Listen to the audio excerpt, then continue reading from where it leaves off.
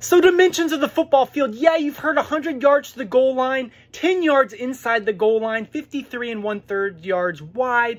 However, I'm going to tell you about a few details you might have forgot about or never even really knew.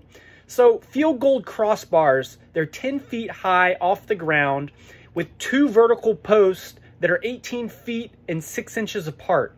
Now, the 2 posts must extend 30 feet above the crossbar for both college and NFL. And also, they have to have an orange ribbon attached, which is in the NFL 4 inches by 42. So, simple math, if the goalpost crossbar is elevated 10 feet off the ground and the goalposts have to extend 30 feet above that crossbar, the goalposts are 40 feet in the air. Also, there has to be at least 6 feet of padding starting from the bottom of the goalpost for protection for the players. So the football pylon, the orange pylons that you see marking the boundaries of the sideline at each end zone, their dimensions are 18 inches tall by 4 inches wide. So the sideline lines, those are 4 inches.